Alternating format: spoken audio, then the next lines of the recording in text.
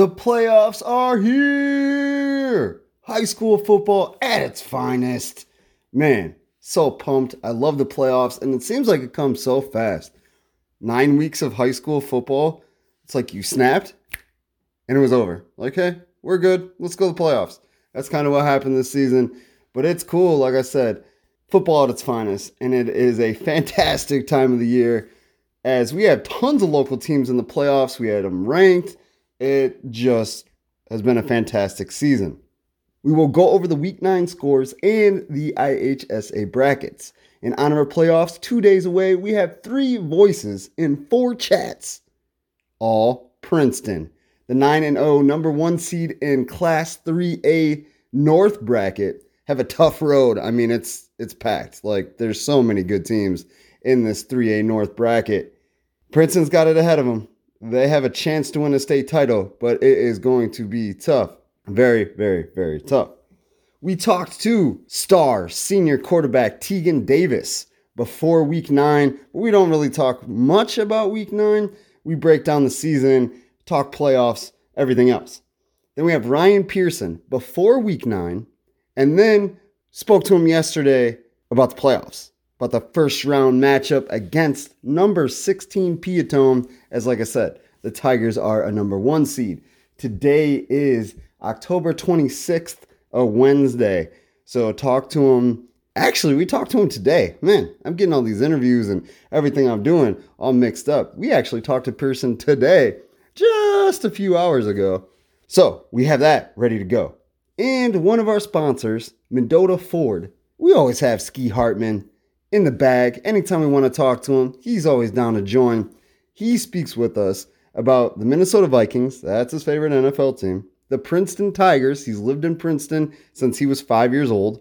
And Chase Sexton, the Lamoille native who now lives in Florida and is tearing it up in the motocross, supercross scene. He's been doing some big things. And of course, Ski Hartman, who has been in motorcycles for over 20 years, has been following him, talking to him, meeting with him. So we spoke to him about all those things and more. That is what we have for this loaded, action-packed episode of Edge of Your Seat podcast. We are on episode 241. I'm your host, Brandon LaChance. You can find all the previous 240 episodes on Spotify, Apple Podcast, and the website, www.rss.com/podcasts. That's with an S, /Edge of Your Seat podcast. Facebook, Edge of Your Seat podcast. Twitter, Edge of Your Seat P. On all of the aforementioned sites that I just said, please like, 5-star, review. All of that is very important for people to see what we're doing and get more of the word out there. I try my best by myself, but I could always use a helping hand, and we love and appreciate all the support. If you have any questions, suggestions, you want to be a guest, you know somebody that would be a good guest, you like or dislike something I or a guest said, please email edgeofyourseatpodcast@gmail.com.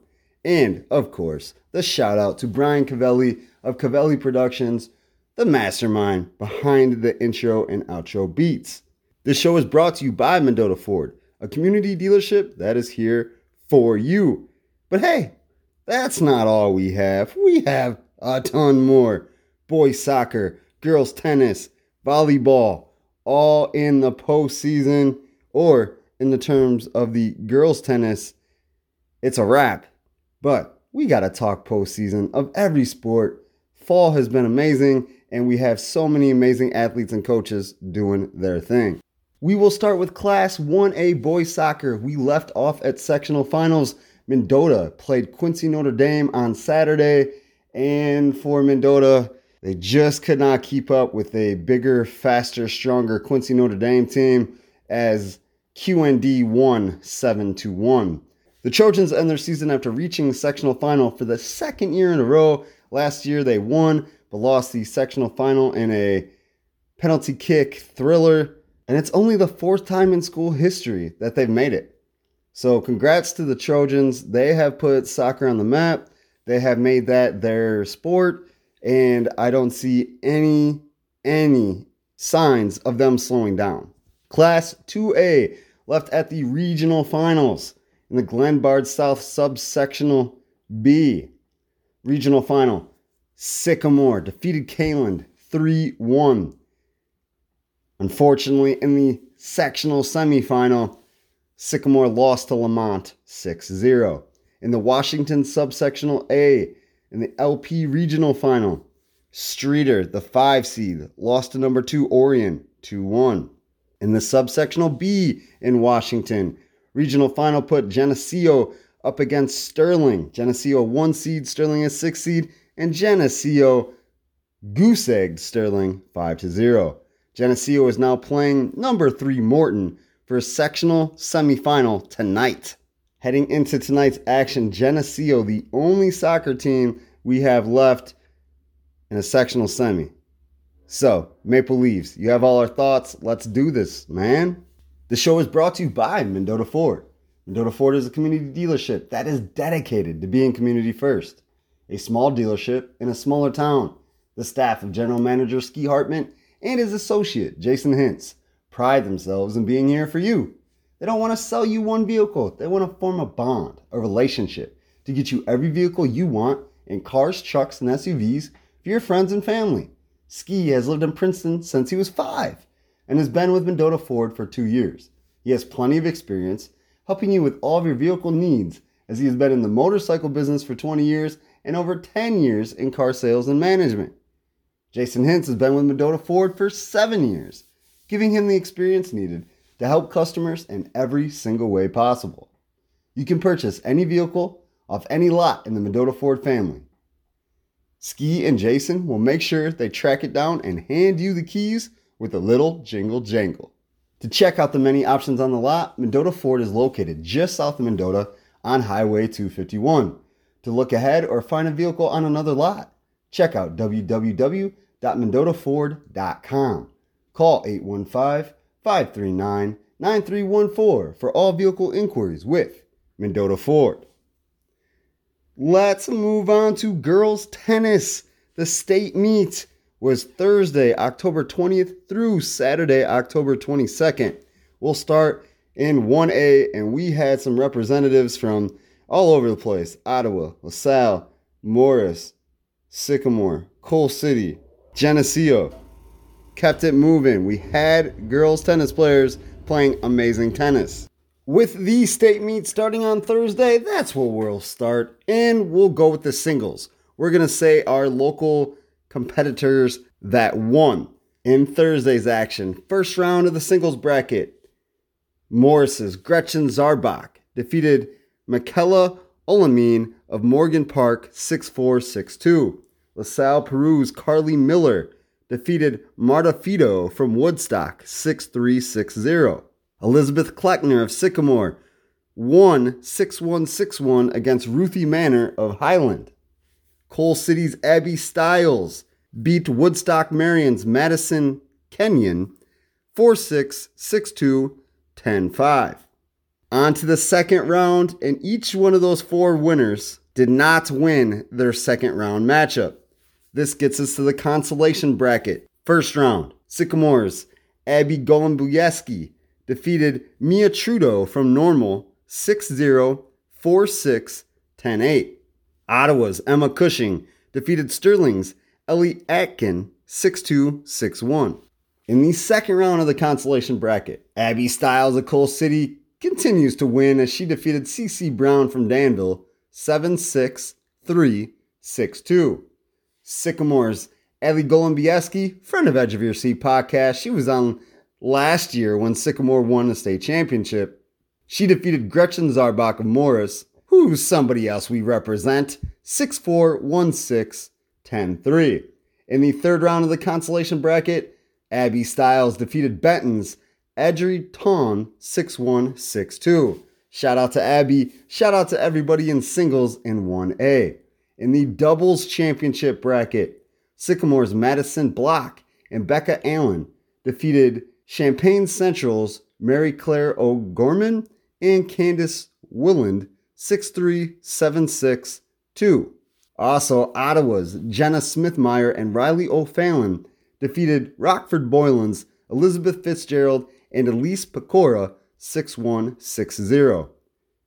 The Sycamore and Ottawa team were not able to win their second round matchup. So we go back to consolations. The first round, LaSalle Peru's Ava Lannon and Amelia Heckenberger defeated Glenwood's Elise Desterio and Julia Kagan 7-5, 6-3. Dixon's Grace Ferguson and Leah Kroll defeated Nazareth's Deanna Años and Macaulay Hardy 6-4, 2-6, 12-10. In the second round of the consolation bracket for doubles, Dixon's Ferguson and Kroll defeated Prairie Ridge's Alina Cisak and Megan Clark 6-4, 6-1. The Sycamore duo of Block and Allen defeated Prairie Ridge. Prairie Ridge was all over the place, but defeated Prairie Ridge's Madeline Bartmus and Kelsey Collins 6-3, 6-4. The Ottawa duo of Smith Meyer and O'Fallon defeated Burlington Central Catholic's Lauren M. and Anna Claire Keller 6-4, 5-7, 10-1. The third round of the consolation bracket, Smith Meyer and O'Fallon from Ottawa defeated Richard Country's Abigail Atwood and Grace Bergner 4-6, 6-4, 10-8. Ferguson and Cole from Dixon then defeated Metamora's Carly Edwards and Brianna Bessert 6-1, 6-4. Even though couldn't win the second round of the championship match, we had a lot of awesome victories afterwards from Ottawa, Dixon, and Sycamore. The winners of the whole state competition were Lily Bracknock from Fenwick, and the doubles team was Addison Lanton and Noelle Lanton from Elgin Academy. Shout out to them. Shout out to all of our girls, our fantastic tennis players that we cover. Did a great job. I mean, tennis is so tough, especially trying to advance in the postseason. 1A, 2A, and there are some monster tennis schools from the burbs that you have to play to get there. And they're playing since they're 2 years old. So you have your work cut out for you, and, we did our thing. Illinois Valley, North Central side of Illinois did their thing. With that said, let's get to the team score, see how many points we're able to rack up. Fenwick, which is in Oak Park, won with 39. Sycamore tied for 16th with 7. Ottawa tied for 22nd with 5. Coal City tied for 28 with 4. Dixon with 3 points and LaSalle Peru with 3 points tied for 36. And Morris had 2 points to tie for 44th. In Class 2A, we did not have any representatives. And the state champs in singles was Sarah Wang from Stevenson and the doubles team of Isabel Chong and Laney Odell from Hinsdale North helped Hinsdale North take the state team title with 32 points. Again, congratulations to tennis players. You have all my respect in the world. I cannot do what you do. There are pizza joints in almost every village, town, or city we talk about or represent on Edge of Your Seat podcast. Deep dish, thin crust, in-between crust, meats, veggies, cheese, the works. Each of them have all the options we're used to, except Aniga Pizzeria Napolitana. The pizzeria located at 215 Jefferson Street, that's 215, in Ottawa is different than the norm. Aniga, meaning fiery in Italian, is exactly what you get as a traditional wood-fired oven Neapolitan pizza is topped with their fresh in-house mozzarella and San Marzano tomatoes. I love saying that nice and slow and smooth so you just can taste them. The meats are also delicious. The veggies are fresh, petitely cut.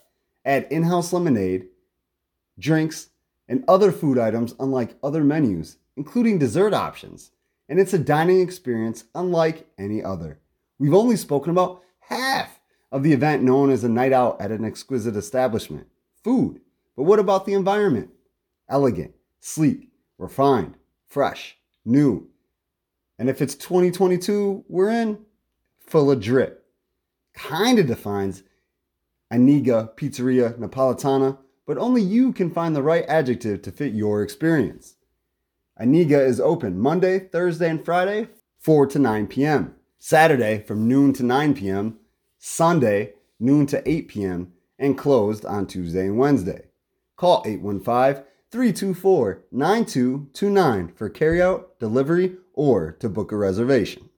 Volleyball regionals began Monday, October 24th, just 2 days ago. We'll start with Class 1A at the Wasaga Regional, which is in the Chicago St. Francis de Sales Subsectional A.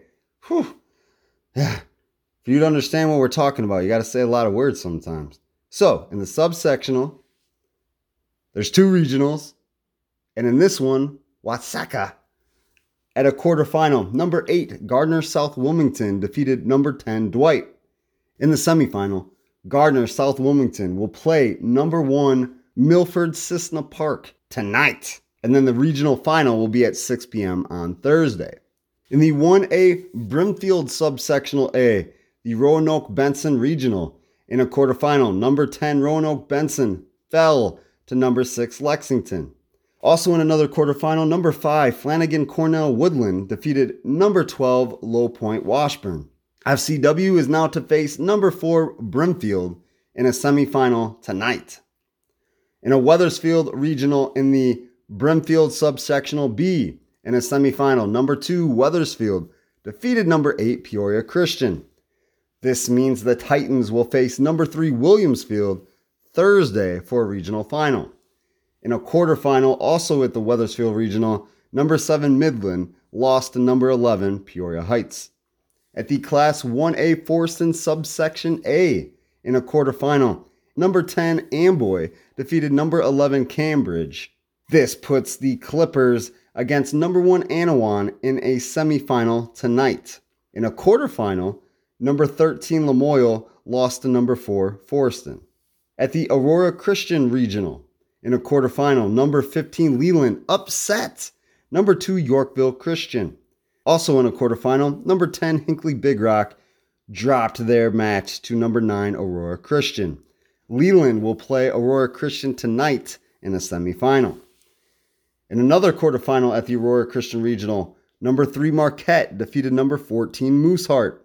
And then number 5 IC Indian Creek beat number 13 Salmonock. This sets up a semifinal tonight between Marquette and Indian Creek. The winner will play the winner of Leland and Aurora Christian in the regional final. In the Forston Subsectional B, the St. Bede Regional. 3 quarterfinal matchups. Number 8 Putnam County beat number 7 Earlville. Number 12 St. Bede, the Lady Bruins, the host, upset number 4 Streeter Woodland. In another upset, number 11 Henry Senatchewan defeated number 6 Serena. The semifinals for tonight, Wednesday, will be number 8 Putnam County versus Newark, the top seed. Then St. Bede, number 12 versus number 11 Henry Senatchewan. This will set up a regional final between the winners, 6 p.m. Thursday. In the Polo Regional quarterfinal, number 9 Polo upset number 5 Milledgeville. The semifinals for tonight are number 2 Newman versus number 7 Eastland and number 9 Polo versus number 3 Fulton. And the same thing, the regional final, 6 p.m. Thursday between the winners of tonight's contest. I love volleyball. In Class 1A, there's a lot going on, a lot of movers, shakers, and regional final championships to be had. Hey, Mendota, Ottawa, Amboy, Sterling, Rock Falls. Surf's fiber internet is more reliable and 50 times faster than cable. Get 1 gig speed and 2 free Eero whole home Wi-Fi routers for only $85 a month. No contracts and free installation at a price that's locked for life. That's right, the price you pay today won't jump up each year like cable. We're expanding to more neighborhoods every day. So visit surfinternet.com to check your address or call 844-955-SURF for details. That's 844-955-SURF. Limited time offer, restrictions apply. Let's move on to volleyball Class 2A in the Farmington Subsectional A, Orion Regional quarterfinal. Number 8 Kewanee lost to number 7 Riverdale. In the subsection B in Farmington, Hall Regional quarterfinal, number 8 Burrow Valley, the Storm knocked off number 10, the Hall Lady Red Devils. In the two semifinals, Bureau Valley fell to number 2 Sherrard, and number 6 Princeton lost to number 3 Rock Ridge. In the 2A Winnebago subsection A, the Rock Falls Regional quarterfinals, number 8 Sandwich lost to number 9 Stillman Valley. Number 10 Mendota lost to number 7 Prophetstown. In a semifinal, number 4 Oregon beat Prophetstown.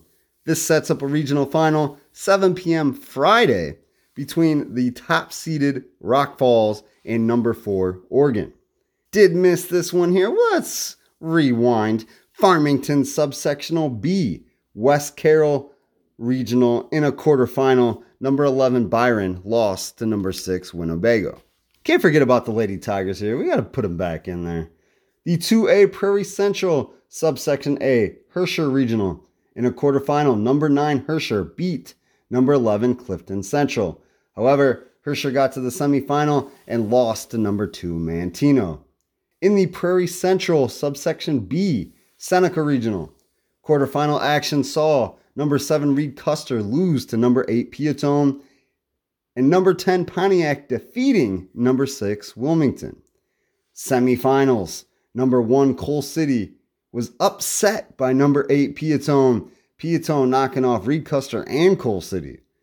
In another semifinal, Pontiac keeps on their winning ways as they upset number 4 Seneca. Pontiac plays number 8 Piatone in the regional final 6 p.m. Thursday. In the Fieldcrest Regional semifinal action, number 3 Fieldcrest beat number 5 El Paso Gridley. With that rivalry, I know that was a good one. This sets up a regional final, the championship, at 6 p.m. Thursday against Tri-Valley for the Fieldcrest Knights. That is all the 2A action. Let's go to 3A, Joliet Catholic subsection A, the Kankakee Regional. Semifinal, number 13 Plano fell to number 4 Providence Catholic. In the Joliet Catholic subsection B, Morris Regional. Semifinals, number 3 Morris beat Thornton to set up the regional final against number 5 Chicago Marion at 6 p.m. Thursday. Burlington Central, subsection B, the Rochelle Regional. In a quarterfinal, number 8 Sycamore defeated number 9 Freeport. However, in a semifinal, the Lady Spartans fell to number 1 Canelan. But in another semifinal, one of our teams won as number 5 Rochelle knocked out number 4 Fenton. This sets up regional final, the championship, 6 p.m. Friday between Rochelle and Canelan. The LP subsection A, the Dixon Regional. In a semifinal, number 1 Dixon beat number 8 Ottawa. In another semifinal, number 7 Streeter fell to number 4 Galesburg. This sets up Dixon vs. Galesburg for the regional championship, 6 p.m. Thursday. The Geneseo Regional in a semifinal, number 6 Sterling fell to number 2 Rock Island. Number 5 LaSalle, Peru, the Lady Cavaliers upset number 3 Geneseo. So LP's in the regional final against Rock Island, 6 p.m. Thursday. In 4A, the Big Dogs, the Harlem Sectional Sub B, the South Elgin Regional in a semifinal, number 4 DeKalb defeated number 5 South Elgin. The Lady Barbs are in the regional final against number 1 St. Charles North, 6 p.m. Thursday. Lots of volleyball action to digest, to love, to cherish. It's a great time. I wish this postseason could last forever because it's amazing. Throw in football, throw in soccer, throw in tennis, and whew, I love me some fall sports. What we also love is an awesome home. Decked out, pimped out, looking beautiful. And what's crazy is, even though it's getting a little colder, a little windier, you can still make the changes, the renovations to make these things happen. Through the cold, the ice, the snow, the gloomy skies, you can still get new tiling.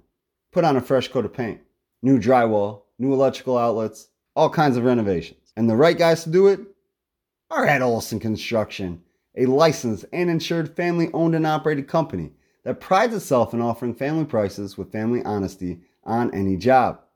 Brothers Keith Milas and Tommy Olson have the skills and over 10 years of experience each to install, demolish, build, recreate, calculate, and formulate renovations in any room, hallway, staircase, garage, shed, or basement.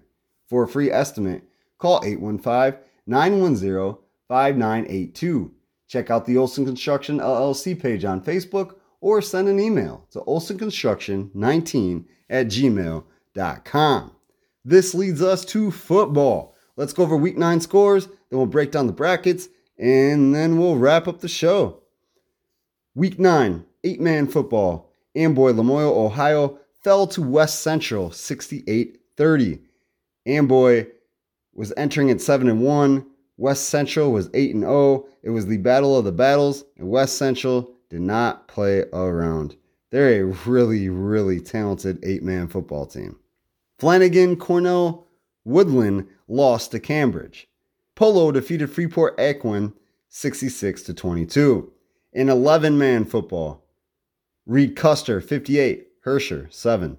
Coal City 41, Streeter 14.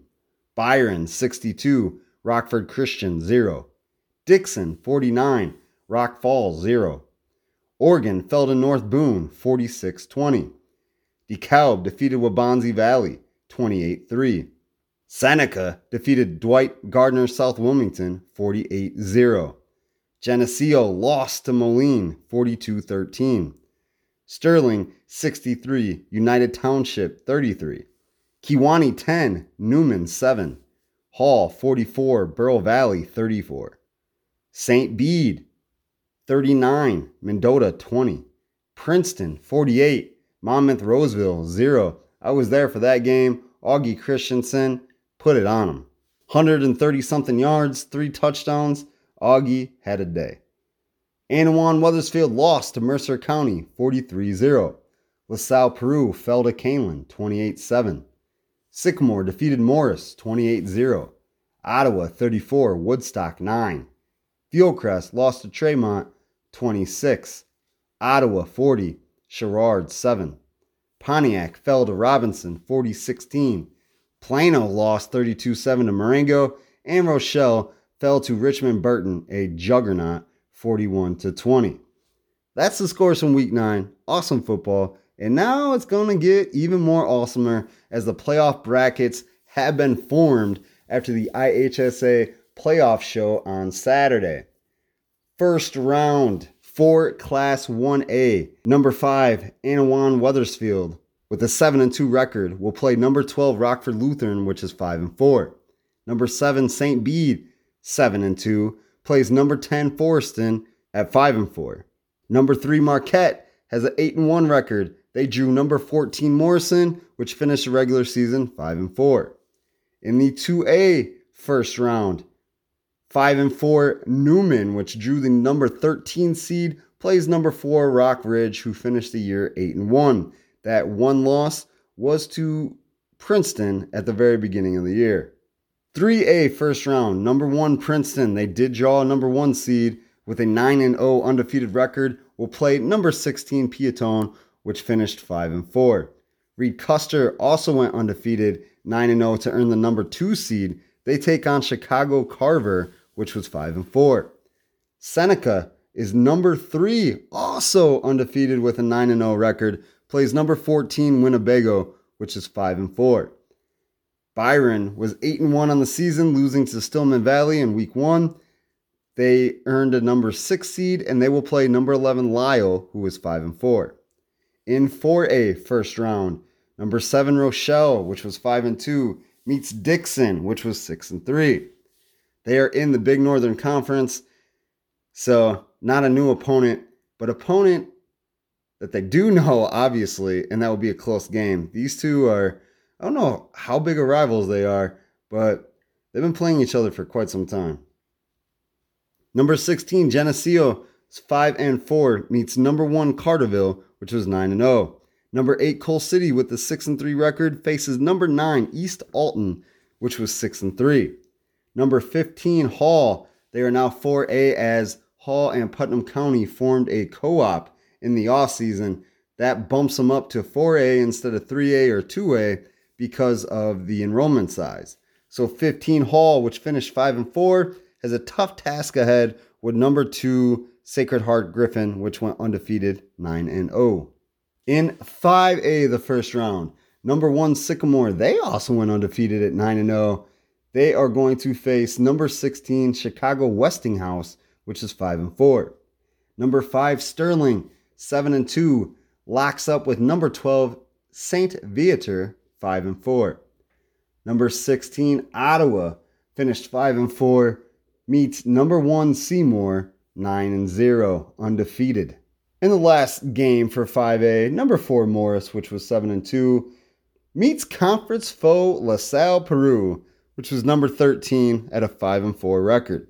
Class 7A first round, number 23 DeKalb. So the way 7A, 8A does it, they don't put it in different brackets. It's all the teams, they rank them all, which I kind of like. I kind of like that system.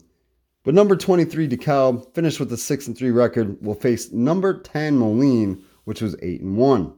So lots of amazing football to be had, and you know Edge of Your Seat podcast is going to be paying attention to all of it. If not, calling and broadcasting. I will be at Princeton for the Piatone-Princeton game on Friday at 6 o'clock. Tune into WAJK 99.3 at about 5:45. That's when we usually start the pregame with myself and my color guy, Jeremy Reed. As a business owner, one of the issues you have to be aware of is injury and liability to your staff. An injury can lead to open shifts because an employee is unable to work, a possible lawsuit, and other grievances at the workplace. SureStep Illinois is a woman-owned small business based out of Tonka that is here to help eliminate those injuries and liabilities, which are the number one workman's compensation claim in America. SureStep Illinois is a non-slip treatment that will not change the look, texture, or appearance of the tile it's placed on, whether it's residential, business, indoor, or outdoor applications.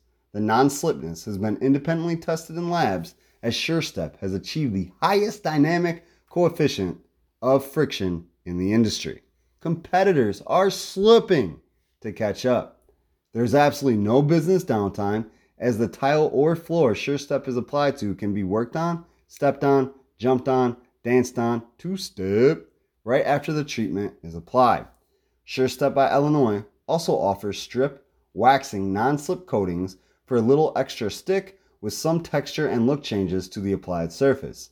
Contact Mary Jane Orozco at 815-488-6565 to get SureStep Illinois today. Well, now it's time to hear football from our guest, Tegan Davis, the star quarterback, Eastern Illinois commit. He was great. We spoke to him before the Week 9 matchup against Monmouth Roseville, and he was all business, but he was cool, super humble.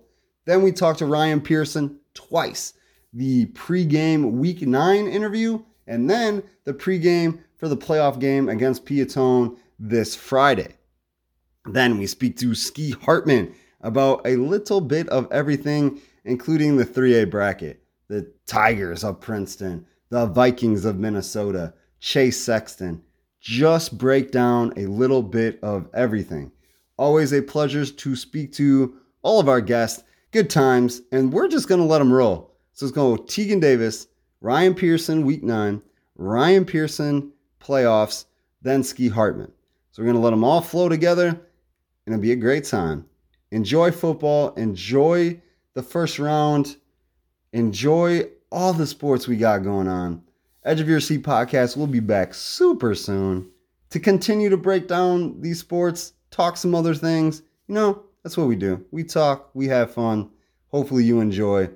Send us some feedback, social medias. And don't forget to like, 5-star, review, all those beautiful things on Spotify or Apple Podcast. Well, let's get out of here. Let's hear our Princeton representatives. Until next time, peace.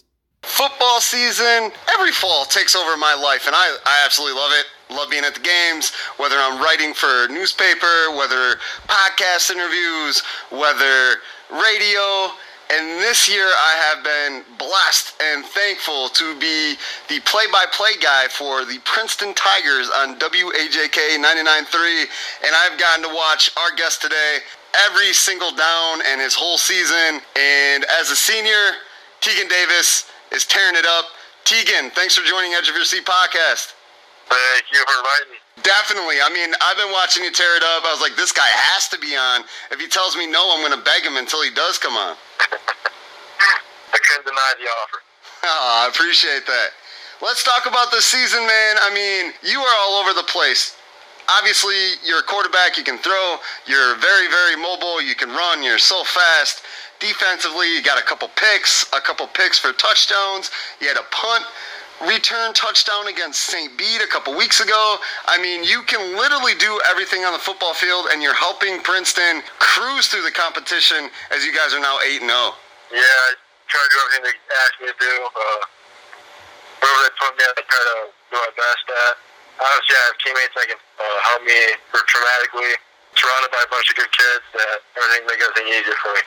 So this year, I mean, at least from the booth and from the sidelines, Princeton makes it look easy. What is it about your team, the gel factor, you guys playing together? What is it that makes it seem so routine for what you guys are doing, play in and play out?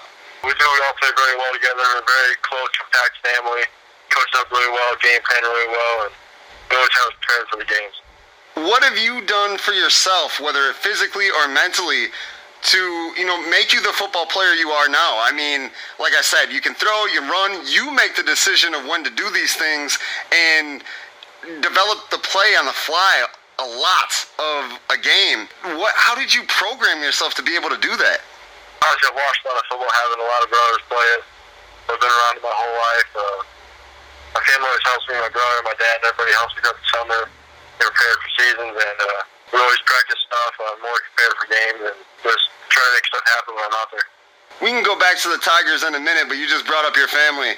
Your dad, Spencer Davis, used to coach at Bureau Valley. Your brothers played. I know Wyatt was a wide receiver for Princeton. Yeah, he was. You graduated a year ago or 2 years ago? Yeah, my brother Kale graduated 2 years ago. Wyatt graduated 3 years ago. Okay. And then you had a brother that was a quarterback for Bureau Valley, took him to the playoffs, and then he was a walk-on at University of Illinois. What's his first name again? Drake, there we go. I was like, I remember talking to him. I was at that playoff game that Bureau Valley had. I was like, I remember him. So you've had guys around you your entire life playing football, helping you with football, making you a good football player. Exactly. Been quite blessed to have it. So really you had a cheat code. Pretty much. Be able to watch it and learn from it. The code might be in the DNA, but I say it's a cheat code. I guess so. Just kind of elaborate on that. I mean, you just said you're blessed with that. I mean, how often do you guys talk football? What kind of tips do they give you to make you better? One, your older brother being a wide receiver, another one being a quarterback. Your dad was a quarterback and coached. Your Uncle Luke played football. I mean, you have so many different resources that you can go to. So we do watch a lot of college football and NFL football together on the weekends, and ever since I was young, they've always coached me up on playing all these different positions. I've played a lot of positions, definitely, and I definitely think that evolved my game throughout the years, being able to play so many different spots and learning what it's like to play those different positions. How is it with your brothers? We're all confident. We're all, we want to be the best. How is it with you and your brothers? Are you guys cocky towards each other, or are you guys like, hey, I want you to do the best? Like, how is it with your family and the vibe that you guys have on the football field, or, just talking about football? Obviously, we're all pretty competitive, so we do battle out quite often and stuff. But we do always support each other and hope each other the best and everything. We always try to help each other out and get kind of the best out of each other. Gotcha. Is it one of these things where, like, hey, I'll beat you down because you're my brother, but if anybody else beats you down, then I'm going to beat them up? Is it kind of like that? Exactly. And I don't mean like physically MMA. I mean like on the football field or competitive-wise. Yeah, competitive-wise, exactly. Gotcha. And that's how it is? Yeah. I don't think I'd want to be in a football game if all the Davis brothers were on the other side. Yeah, no, it'd definitely be something. That would be a cool experience. Have you guys ever, all played together, like on a playground somewhere or, outside of school? Well, we have played like games with each other and stuff, 2-on-2 football and stuff like that, or the 1-on-1s. But Kale and Wyatt and I played together in high school my freshman year, their junior and senior year, so that was pretty cool to be in. So you at least got to play with two of them? Yeah. That's awesome. And Drake, is he 4 or 5 years older than you? 5 years older than me, I think. Is there any other Davis kids coming along? I have a younger sister. She's a freshman in high school. Okay. Yeah, so she's doing volleyball right now. Going to start the basketball season here soon. Okay. She doesn't want to play football? I don't know if my family would let her, so she got to play volleyball. We had to have some kind of different sport. Right. You can't have all the same sports. Yeah. Well, knowing your dad, Spencer, he would be okay with that, I'm pretty sure. Oh, yeah, he definitely would be.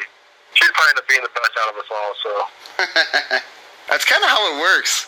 The younger ones, pick up watching their, the older ones, and then all of a sudden they're the best one out of the bunch when it comes to sports.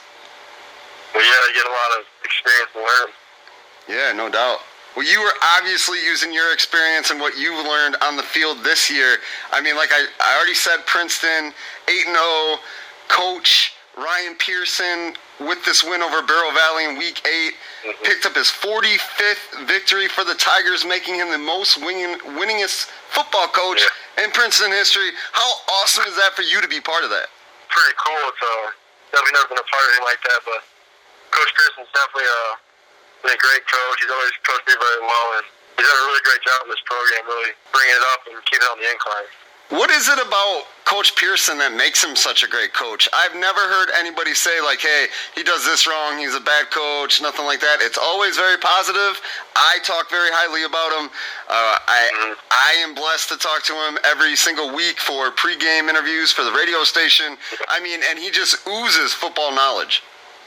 Yeah, he's a football fanatic, I should say. He studies football all the time. He's always around us all. He's a very family-oriented guy. He always tries to bring the best out of everybody. We're really fortunate to have him as a coach. What kind of coach is he? I mean, I've heard him raise his voice a couple times in games on, bad calls or things like that. But talking to him, he doesn't really come off as that kind of guy. He seems more, to me anyway, as like a player's coach. Yeah, obviously he's played the sport, so he understands what it's all like. But he's still a hard-nosed coach. You got to give work to get work, so we all always practice hard and keep up tempo pace, and got to give our hardest practice to really exceed in the game. So he's a good guy, but not an extremely nice guy. He's going to make you do what you got to do. Yeah, he'll get what he needs out of you, I should say. And I think those are kind of the best coaches. I mean, they're going to push you, but they're not going to overwhelm you. I think that's a good way to put it. Yeah, he's not going to break you down. He's going to build you up. Definitely. How has it been? I mean, there's other good players in the area. Mac Gracetich, John Brady, Mac with Hall, John with St. Bede. Good quarterbacks, mobile, can throw, can do things, but they don't have the team around them like you do. Noah Laporte, Brady Byers, Danny Sayaki, Augie Christensen, C.J. Hickey. So many options for you that you don't have to do it all by yourself. You have other guys to help you along the way. Yeah, definitely a big part. You got to have a lot of threats in games. Obviously, we're blessed to have all those threats. We got a great line. They're a young line, too. They keep getting better every week. Look forward to watching them guys all play in the future and everything. Noah, who's a sophomore. The rest of us are pretty much seniors. We all played together for 4 years of high school career. We all blend together really well. And definitely fortunate to have those guys on my team. Is it hard for you to decide which way to go to? I mean, if you got Brady Byers, Noah Laporte, and Danny Sayaki all as receivers, and you got to try to figure out which one you want to get the ball to, is it kind of difficult from time to time? Yeah, sometimes. A lot of guys, they get open a lot. So sometimes it's just pick and choose and kind of get their ball. They're all open pretty often. I do want to talk about this one play. It was Friday night against Bureau Valley. It is 4th and 26 or 27. I think it was 4th and 26. You're on the Bureau Valley 47-yard line. A couple penalties that hurt you guys, moved you back. And on the radio, I'm like, they've done stuff like this before, but this is kind of like a miracle situation. See what they can, come up with. You took like 2, maybe 3 steps back, lofted up, and it was like you just placed it right in Noah Laporte's hands. He grabbed it, took 2 steps, and he was in the end zone. We always have those plays. We got to have deep balls and everything, and them guys really well get open and go to find the ball. Sometimes I throw it up, and I know they're going to be in there. As a quarterback, I mean, you always want to have a good relationship with receivers and things like that, but to have multiple awesome relationships where it seems like you know where to put the ball, and they know where you're going to put it. That's pretty awesome to have on the football field. Yeah, it is. Obviously, taking a lot of work. We've all really bought into the system here, and all really began to trust each other this year. I think we've all really gotten better throughout the season, coming from week 1 to week 8, and we're to get better as we go through the playoffs too. I know we talked about Coach Pearson picking up win 45 of his career with Princeton, but this year marks the 5th year in a row that Princeton has won the Three Rivers Conference Mississippi Division. I mean, when I first came back around the area working for the News Tribune, Princeton was either not winning a game in a season or 1 or 2, and that was it. You hadn't mentioned, Coach Pearson turning the program around. How cool is that to be part of 5 conference championships in a row, and you were on the team 4 of them? It's really cool. Obviously, when I was a freshman, I was a senior. When I was a freshman, I got to learn from all those older guys and see the wins and everything come in and want to be a part of that program. Coach Pearson's done really well doing all that, bringing everybody in, and everyone wants to be a part of this program. It's definitely not going to see very often out here teams that have really been this dominant and going forward. I hope we continue to be dominant, and hope we keep building up and making the number higher. And definitely been lucky to be a part of it. Now we got Monmouth-Roseville, week 9. Still a conference opponent, but a cross-conference as they're in the Rock Division, Princeton in the Mississippi Division. What do you think about these games with the cross-conference? I mean, you see them, I think, every year for like 3 years, and then it changes, then you play the other parts. Is it kind of weird having these non-conference opponents that are conference opponents, and it's just kind of all weird? It's definitely, I don't mind the switching and stuff every couple of years because you get to go see different teams, and you get to, every run the different offense, you get to see all these different players. You definitely need it to keep on your toes and get to learn all these new things about different teams and different competition. Definitely helps out your team, and definitely a good thing I feel like it would be. Is it good for playoffs? I mean, if you play the same teams every year in your conference and then, you kind of get accustomed to them, is it cool having 3 games that you don't know the team or, know very basics or, you get to week 9, there's some film, but is it cool having something different, getting you ready for the playoffs where you don't know what you're going to have? Yeah, that's definitely good. Definitely need that for the playoffs because playoffs, it's do or die.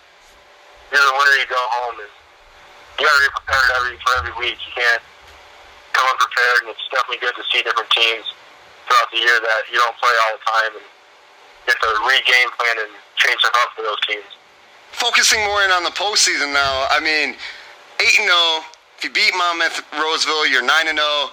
Do you like going into the postseason undefeated, or is it kind of, make you nervous? Because, now, like you just said, it's win or go home. So that first loss is going to be your only loss. Is that kind of mind-wracking, or you're like, hey, we've been winning all year, we just got to continue it? Yeah, continue it.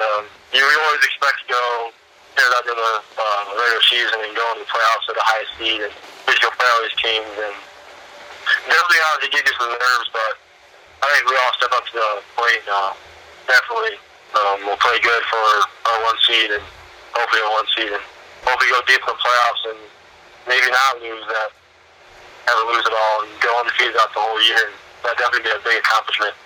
That would be amazing, and I'm going to be rooting for you to do that the entire time because I will be there calling every game, and I would love to do that. Yeah, me too. There's one more play. I can't remember who it was. It might have been Hall. It was you had a keeper. You were trying to find a pass. You kept it, and all of a sudden, it was like we were playing Madden, and you were Michael Vick circa 2002. You went to the left side, took a step back, then you go to the right side, you spun, you did, I think, 2 stiff arms, you hurdled somebody, and then you went to the right corner of the end zone. Do you know what play I'm talking about? Yeah, I do know what you're talking about. Which game was that? That was against Hall. It was Hall? Yeah. Okay. Man, Me and my partner, Jeremy Reed, are like, this is Madden. This dude is looking like Michael Vick. Like, it was so crazy. On a high school football field, I had never seen anything like that. What is going through your head? Are you, like, envisioning you doing these moves and the jukes and stuff like that, or is it just happening? Definitely, we've all always seen those moves on games and stuff. Yeah, sometimes you gotta try it and everything and see if it works, but definitely was just kind of in the moment and taking what was given to me, and that's what came out of it. You're like, it's just another day in the office, and I'm like, that's the coolest thing I've ever seen on a football field. Yeah, definitely was a pretty cool moment. Definitely. Do you have it recorded, or have you seen it? Yeah, I have seen it.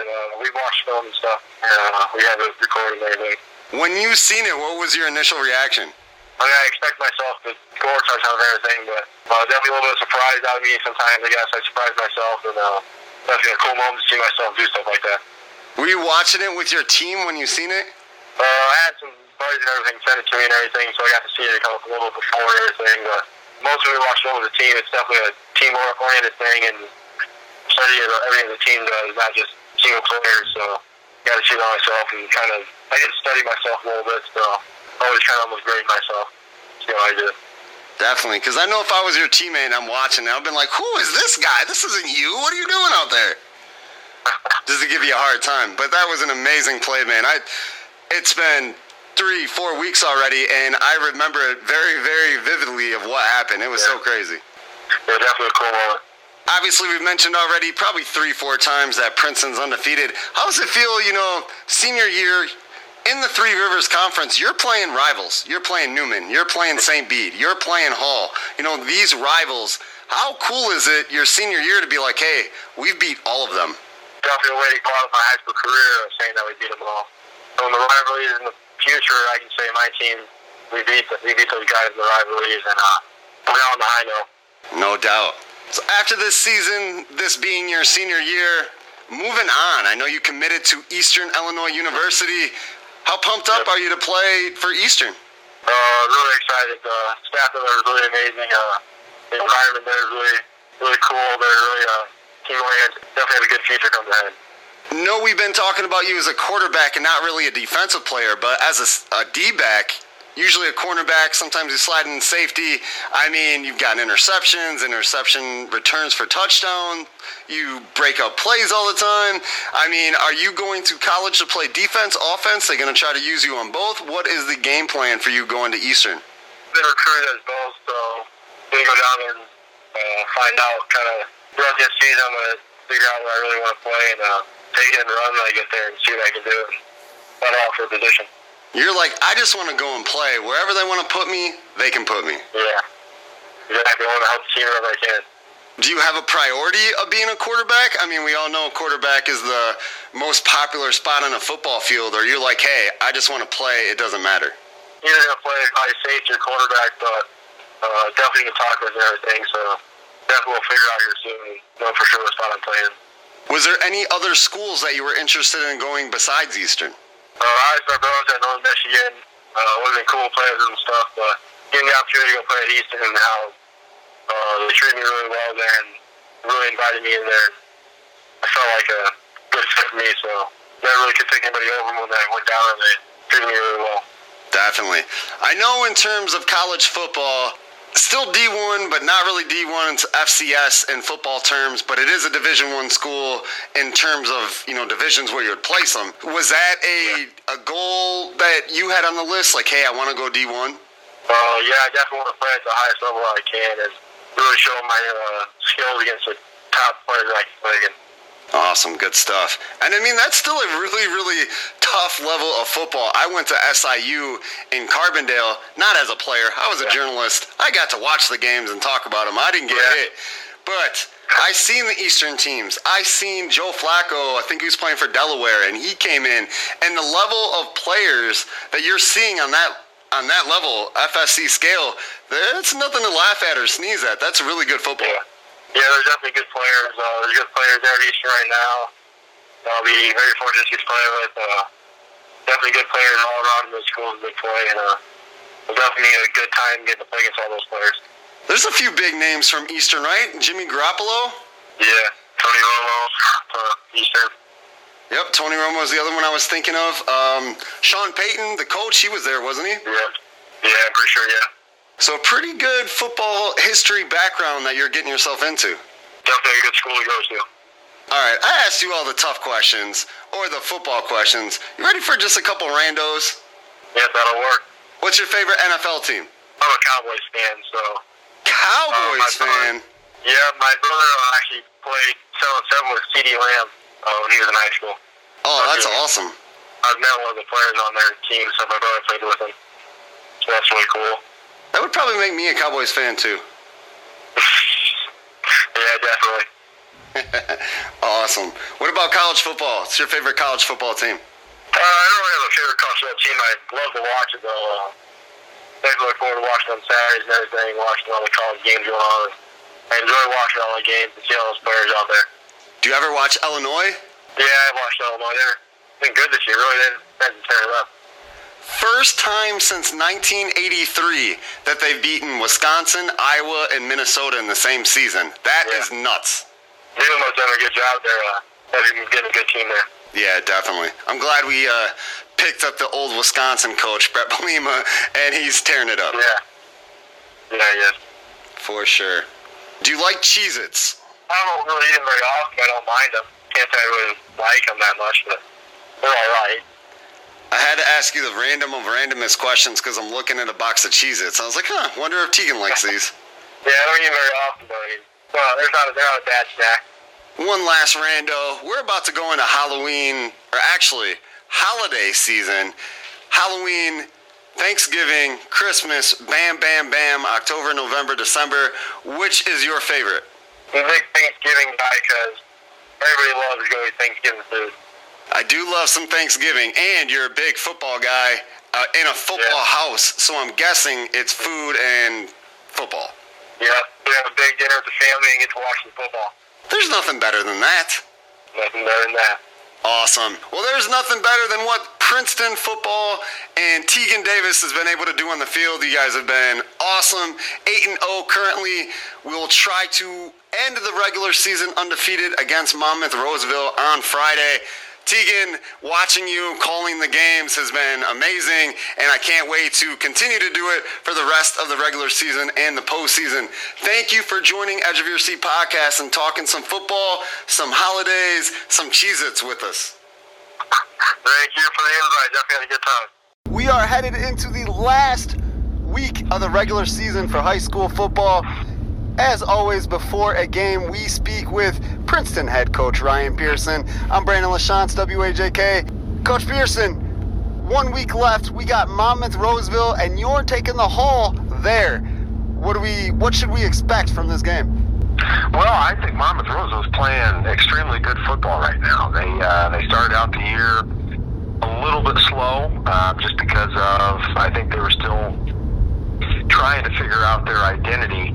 And it seemed like about halfway through the season, they completely scrapped everything they were doing offensively, defensively, and put in brand new schemes. And I think once they did that, they've been playing some really good football. They had a huge win last week against Erie Prophetstown to get them their 5th win and playoff eligibility. They had a big win, the previous week against Orion. So it's at their place. It's senior night, homecoming for them. So I know emotions are going to be running high. I think we've got a battle in store. Going into week 9 undefeated, is that a plus or a minus for your team? Obviously, you want to get to the playoffs. Obviously, you want to do the best that you can. But is it, tough with the stress, the pressures of being a high school kid on a football team, not having a loss and, trying not to make that happen? Well, I don't think that we necessarily focus on, the big picture like that. We just try to handle it, one game at a time. And, the previous 8 games that we've played early in the year doesn't matter. Our focus right now is 100% on Monmouth Roseville and going over and doing the absolute best that we can. And if we go over and focus on ourselves and do the best that we can, hopefully the results are going to speak for themselves. And, obviously we would love to finish the regular season on a high note, getting a big road win, but I think Monmouth Roseville, certainly has upset implications on their mind.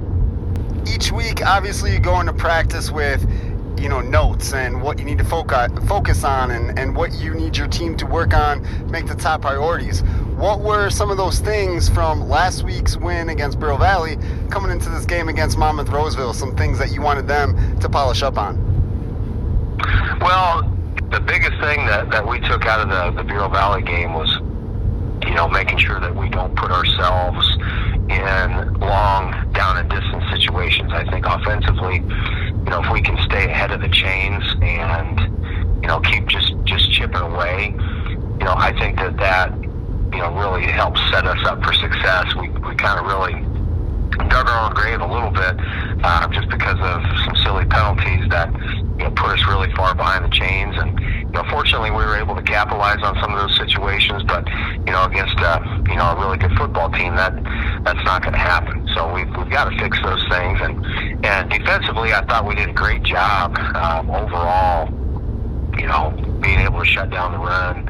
I thought pass defense was good, but at the same time, I think Monmouth Roseville presents some challenges with their athleticism, that we didn't see last week. So that's certainly been a focus for us this week. In my best play-by-play radio voice, you guys were down, it was 4th and 26.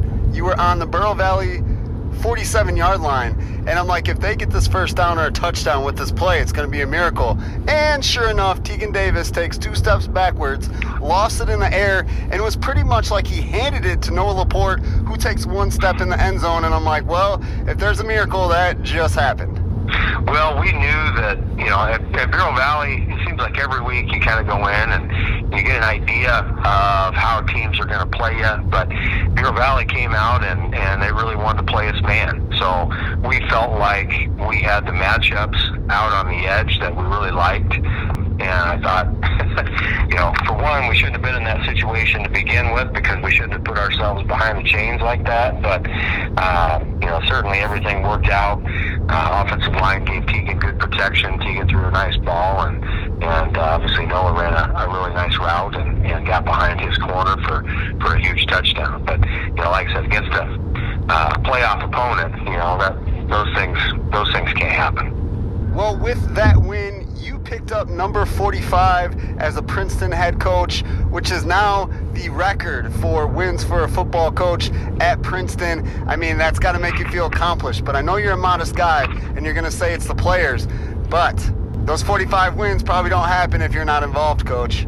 It is a very, humbling honor, to be honest. I've been very, very blessed, over the last 6 seasons to have not only some great football players, but we've had some great families, and I'm going to be the first one to say that a head coach is only as good as the staff that he surrounds himself with, and I think I have a great coaching staff that truly kind of buys into, what our mission is and what our values are, and they're not in it for themselves. They do it 100%, because they want to make a difference in the lives of kids, and all of those things, and every kid that I've coached, even from my first year all the way through, those kids have all played a huge role in me getting to 45. But I appreciate what you said, but like I said, I think I've been very, very blessed with not only good athletes, families, and great coaches to go along with it.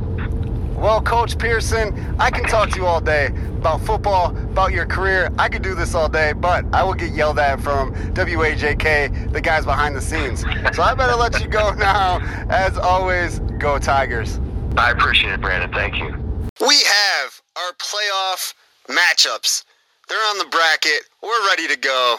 We're talking 3A football. Princeton earns the top spot, the number 1 seed, and draws number 16 Piatone. The game is going to be Friday, 6 o'clock at Princeton. And as usual, before every game, we have Princeton head coach Ryan Pearson with us. Coach, what did you think about the IHSA football showdown show and you guys drawing number 16 Piatone? Well, it's definitely exciting. Our kids put in a lot of time and effort, not just in the fall, but year round. And, this is kind of that ultimate prize that, you work so hard for. So I was very happy to see our kids, be rewarded, for their hard work and get a number one seed. And it's also, very nerve-wracking at the same time because you've got that sense of finality that kind of sets in, and you got to make sure that you come out and you're prepared and you play well because it's a one-and-done situation. So we know Piatone's going to be coming over, very battle-tested at the Interstate 8 Conference. They play very good teams in Reed Custer and Wilmington and Coal City and those guys. So we certainly understand that we've got our hands full and we can't take anybody for granted or take anybody lightly, and it should be a great atmosphere. Kind of elaborate on that one-and-done type feeling. I mean, you guys went undefeated in the regular season. What do you tell the kids, or what do you preach to them? Like, hey, we have to continue this level. We can't back down at all. Otherwise, we could lose any time. Yeah, that's exactly what we talked about on Monday.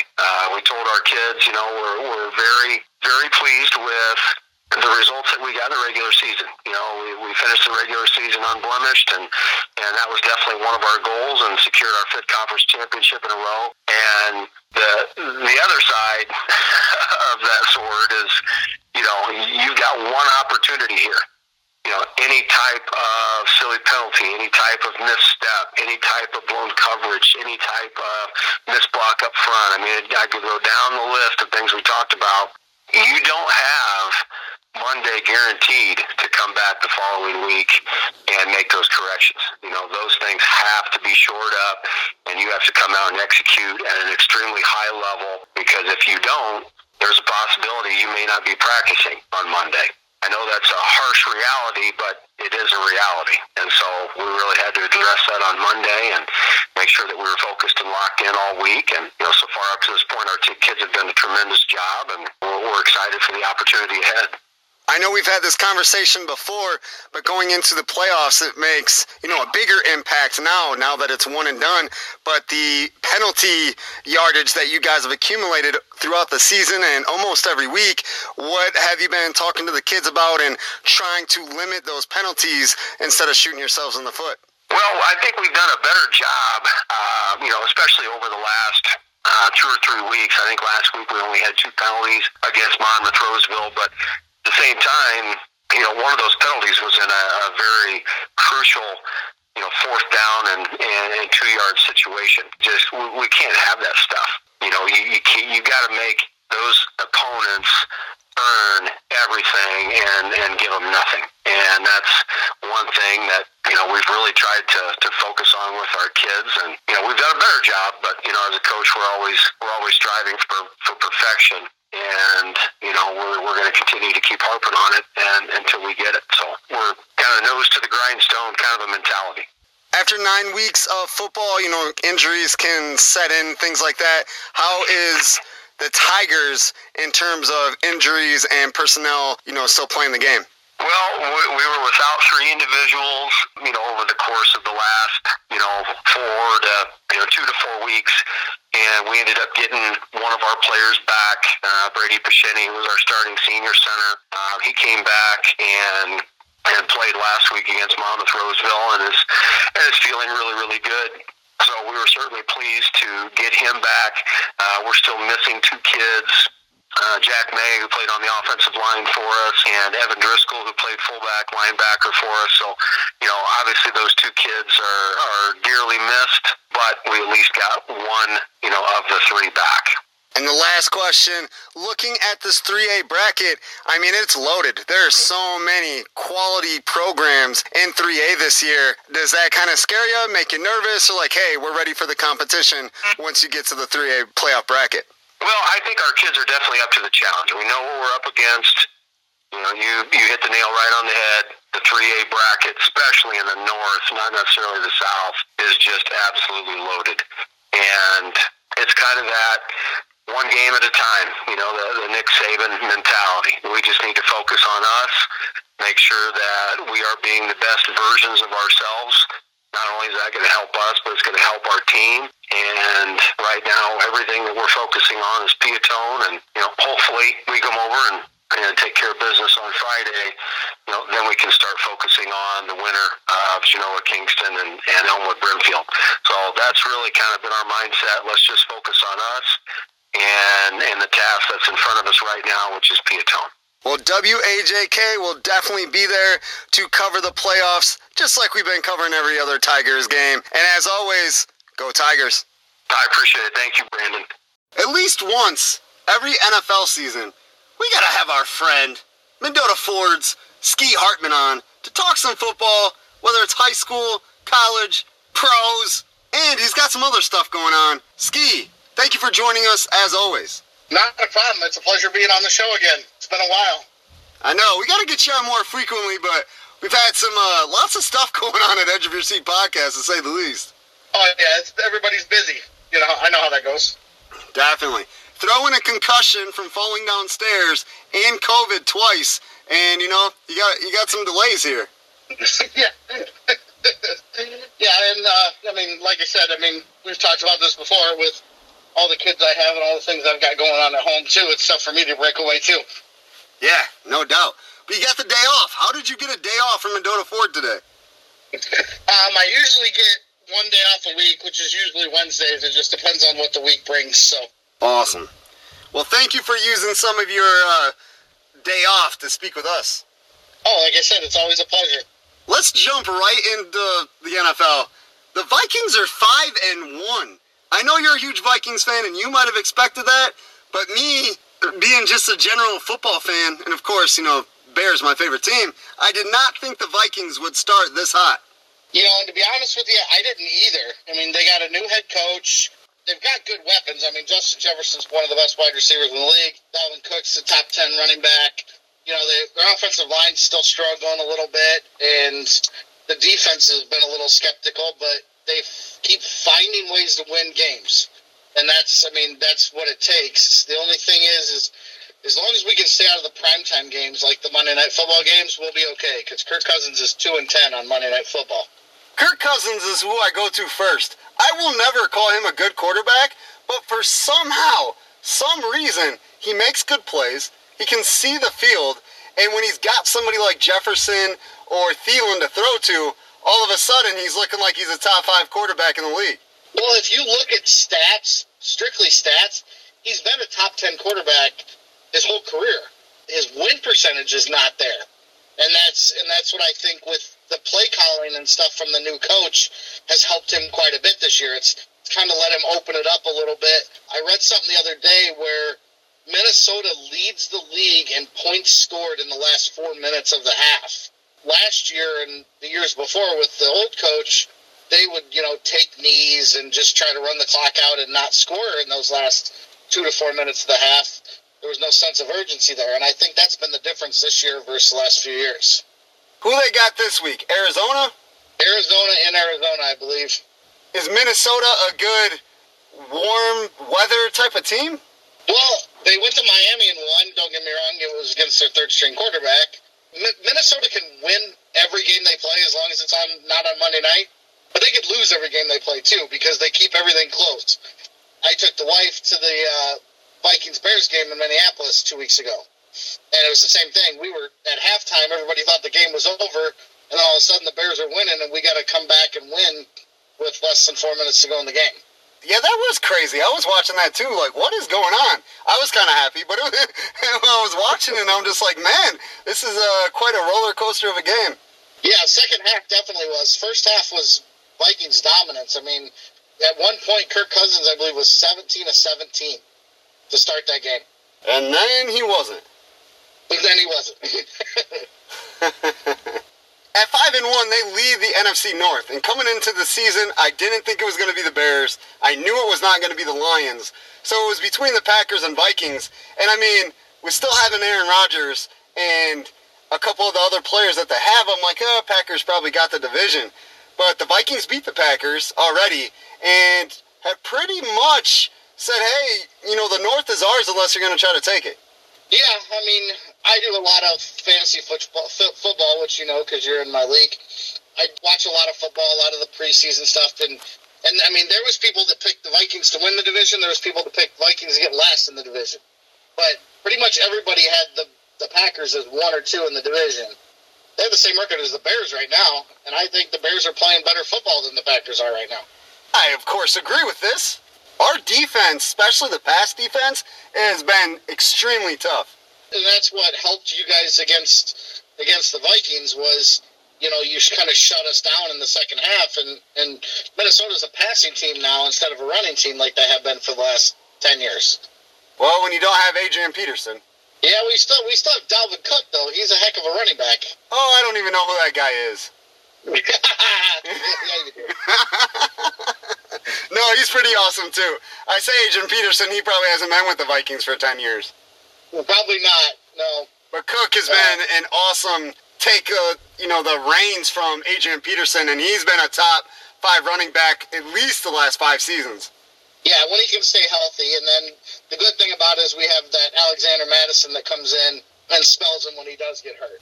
Let's kind of venture around the NFL. I mean, there's one undefeated team left, and it's the Philadelphia Eagles. No way in my mind, if you're asking me, we're going into week 8, which is the undefeated team, and there's only one. The Philadelphia Eagles are like on the bottom of my list in terms of, hey, they're going to be undefeated. I would have never picked them. Well, I would have never picked them either, considering they played the Vikings. I thought for sure the Vikings were going to beat them, but it didn't happen that way. Just so crazy, and Jalen Hurts is playing like he's an MVP. I don't think he's an MVP, but his numbers, the way the Philadelphia Eagles offense looks, and then their defense is just crazy.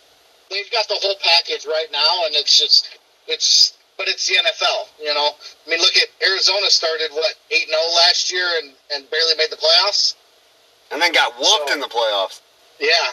Would they go 3-7 the rest of their games, or 3-5 the rest of their games after going 8-0? I mean, yeah, you never know what can happen. I mean, look at like you said, the parity in this league for teams to beat teams that you don't expect. We were talking about doing our pick'ems. I can't get more than 8 or 9 right each week in the pick'em thing because there's so many upsets. Yeah, there's not really a lot of dominant teams. If I see the Buffalo Bills or I still can't even say the Philadelphia Eagles. I'm like, they're not going to go 17-0. I don't even think they're going to go 10-0, but it's like, who's going to beat them? It is just, besides the Buffalo Bills, and they got beat by the Miami Dolphins when they were super hot. Who thought Miami Dolphins were going to start the way they did? You're right. The parity in the NFL is probably the most craziest variety that I've ever seen. Yeah, I mean, I'd have to look at the standings, but the Eagles are undefeated, and I think there's 4 one-loss teams: the Vikings, the Bills, the Giants, and maybe there's only 3. Yeah, that's it. And then there's a few 2-loss teams, but the majority of the teams are 4-3 or 3-4. Right in that range where they're just kind of average. And who thought the Jets could win football games? I didn't even know they knew how to do that. Especially with they had the backup quarterback don't get me wrong, Joe Flacco won a Super Bowl, but I don't think he's that great of a quarterback. But yeah, I mean, their defense is dominant. That's we're talking like 2001 Ravens dominant. That's how good that defense is, I think.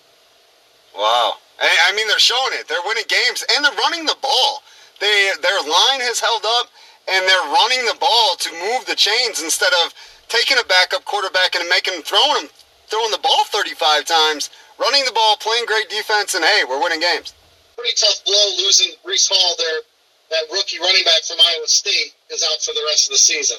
They had that Michael Carter, and then they just traded for that James Robinson, who's from Rockford Lutheran, I believe.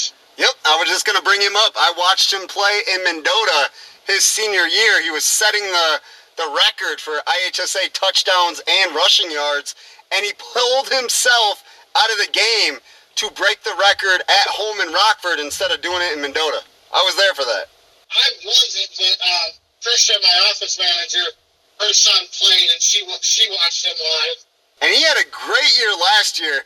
Jacksonville kind of up in arms this year, but I picked him up on fantasy football teams last year, and he was a big earner for me. So I don't see why he can't do that with this line in New York. Yeah, well, and it's funny because they had that, Jacksonville is that Travis Etienne or whatever his name is. Robinson was out touching him at the beginning of the year and scoring more points, and then the last couple weeks, they just kind of forgot about Robinson. Like, he didn't even have a carry or a catch last week, and I started him in 2 fantasy football leagues. Huh. And now, like I said, going to the Jets, I think that's a good spot for him. No doubt. And Jets, I don't want to say they were a bad team because they had bad players. I think it was a lot of management trades, not bringing in players that they need, and now it seems like they're trying to, move things around and be good again. Well, and I hate to say this because you thought the same thing with Cleveland, but the Jets have been so bad for so long and have had so many top draft picks that eventually they've got to start getting better, right?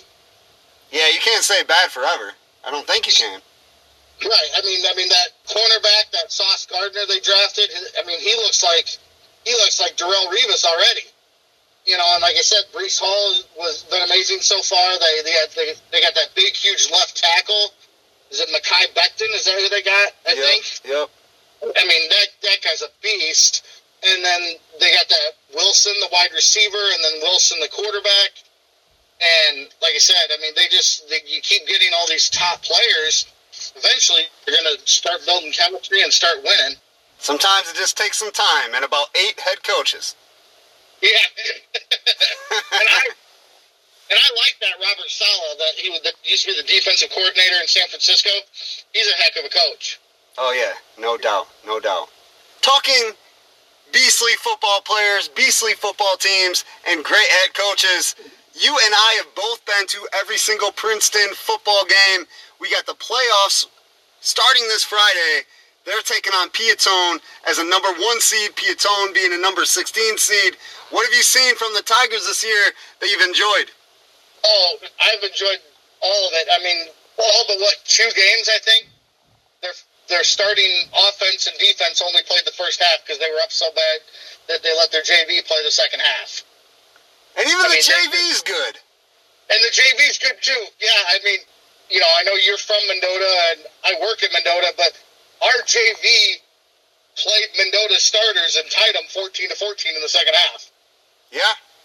That's how good Princeton's JV is. I do not agree with the bracket, though. I don't know how much you saw the 3A bracket, but Princeton's got a brutal road to even make it to the championship game. Well, I think the 3A bracket in general is brutal. There are so many good teams, and I think everybody, if you're talking to a Reed Custer fan, or an IC Catholic fan, or a Genoa Kingston fan, I think everybody can say the same thing, that they got a brutal road. On the top half. Yes, on the top half for sure. Whoever wins the top half is winning the state tournament. You have IC is ranked number 1 in 3A, and they got the 4th seed.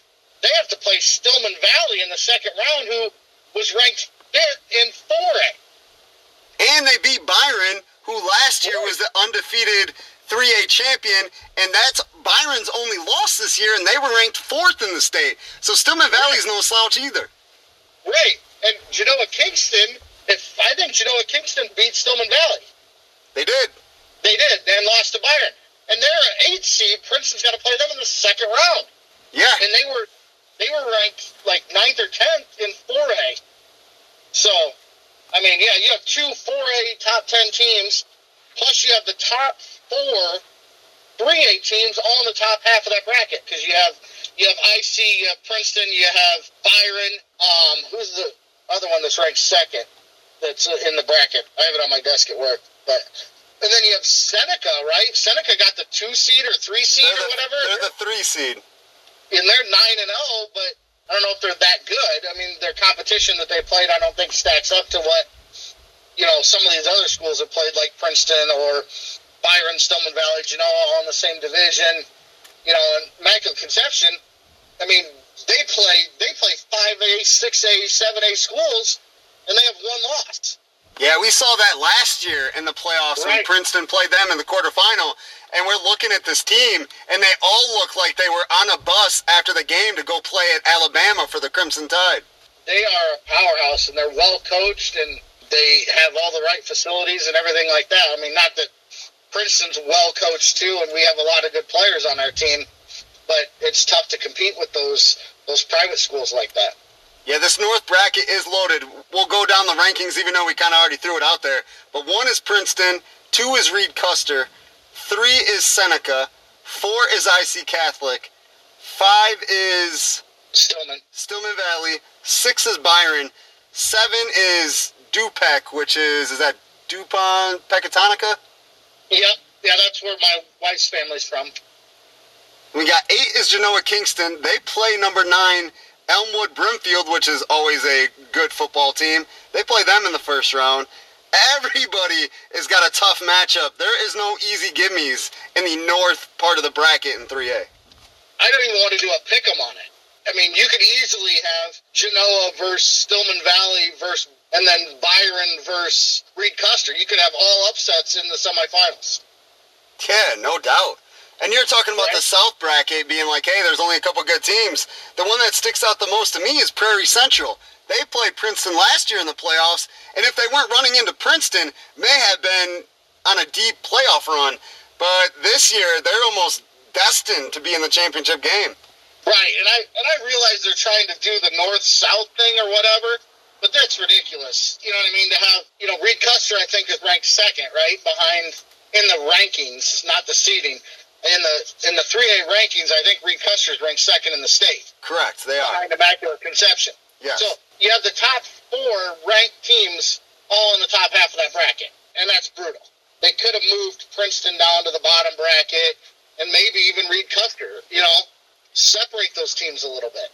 It's almost like you're going to have the championship game in the semifinals. I think so, too. I mean, like I said, I think whoever wins the North bracket is winning state, and it won't be as close a game as they've played already. You have to win 3 really good games in the North to make it to the finals. I mean, you're going to have to beat, for Princeton to make it, they're going to have to beat a Genoa Kingston, a Stillman Valley, and a Byron or a Reed Custer. Actually be IC Catholic. Or IC Catholic, yeah. I mean, they would play the winner of Genoa Kingston, Elmwood Brimfield in the second round. And then in the round after that, they would either play IC Catholic or Stillman Valley, is my guess, out of their games. Because Stillman Valley is going to beat Monmouth Roseville, and I think IC Catholic's going to beat King. So they're going to play Genoa Kingston, who is a very good number 8. You already said that, but they are a very good number 8. And then run into the number 4 or 5, which are really the number 1 and number 6 in their rankings. Right, and like I said, in Stillman Valley's ranked 6 and 4A. Yeah, not even 3A, 4A. 4A. Yeah, that's what I'm saying. I mean, Stillman Valley could beat IC, and it could be Princeton versus Stillman Valley in the quarters.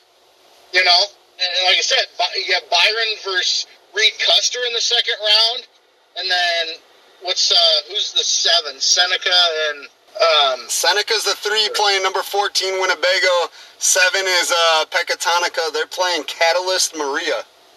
Yeah, see, I don't think Seneca or Peck is that good either. You know what I mean? I think that's the easiest side of that bracket to make it to the quarters. Oh yeah, no doubt about that.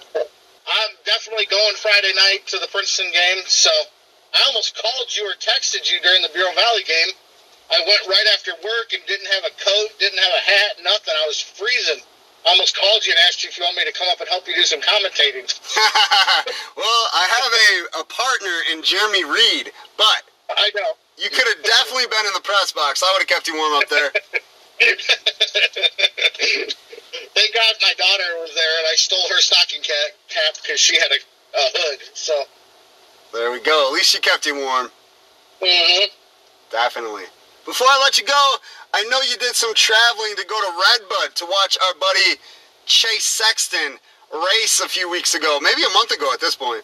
Yeah, it's almost a month ago. Yeah, Chase came to Mendota 2 weeks before for the Megacross race and rode a few laps around Megacross and signed a bunch of autographs. And for somebody that talented and that great to be that humble and to come back and do that for his local community, I mean, it don't get no better than Chase Sexton as far as you're talking down-to-earth people. I mean, he talked to everybody, smile on his face, pictures with people.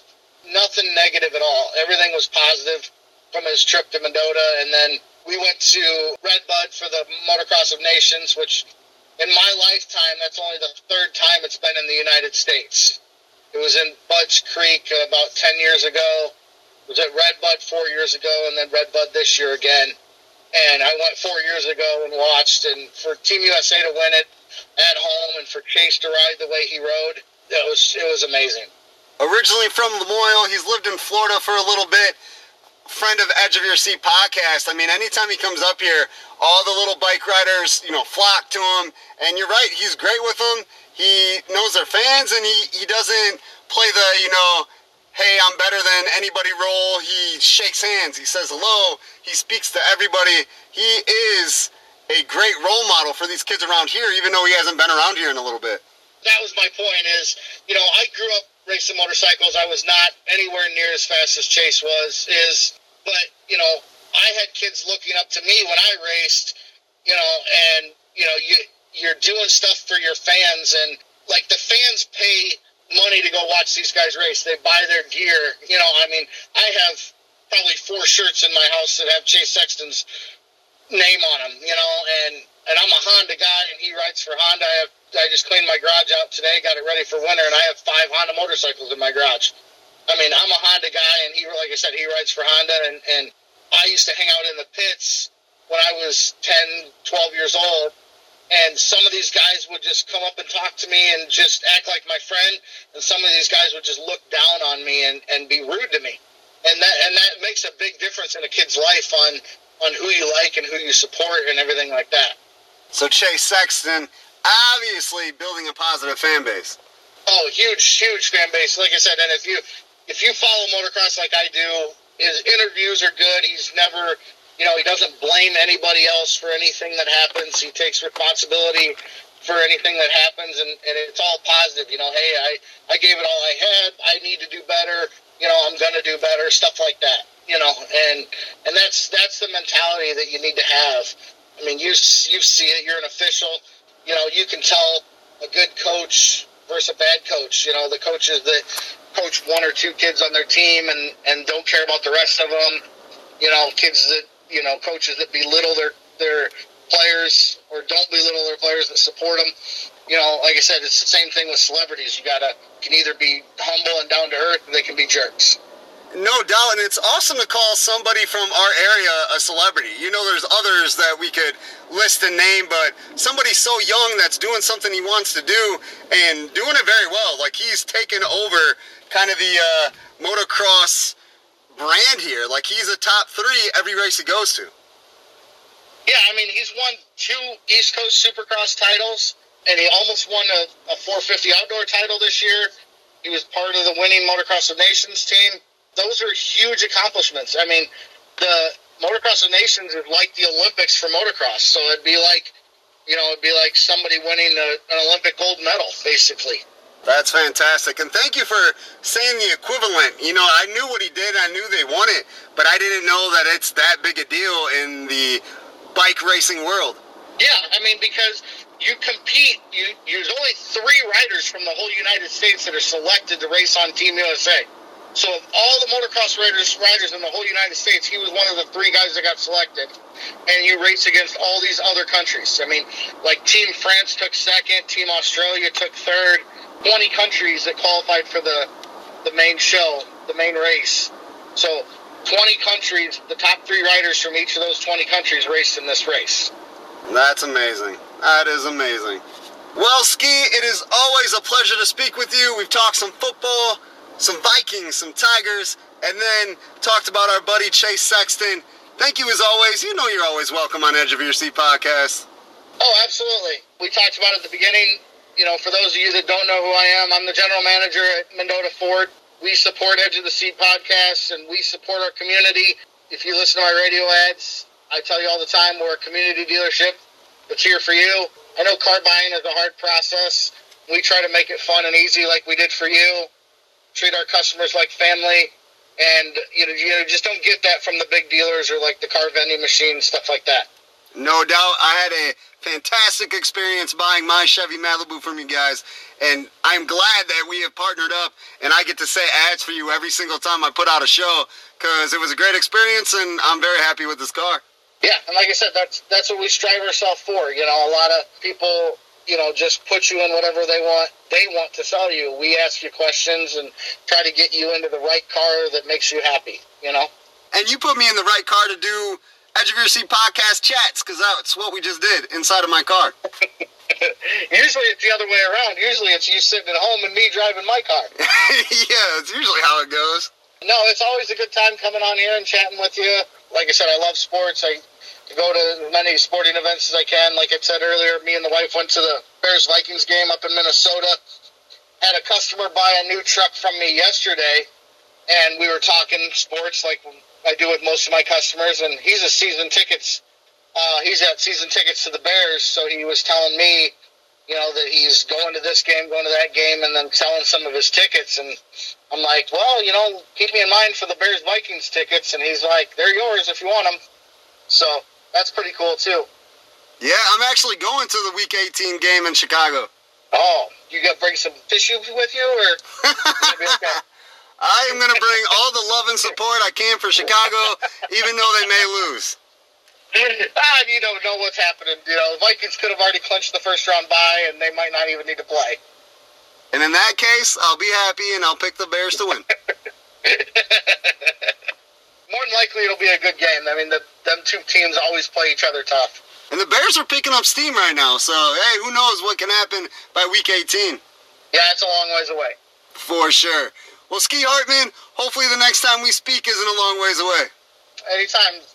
Like I said,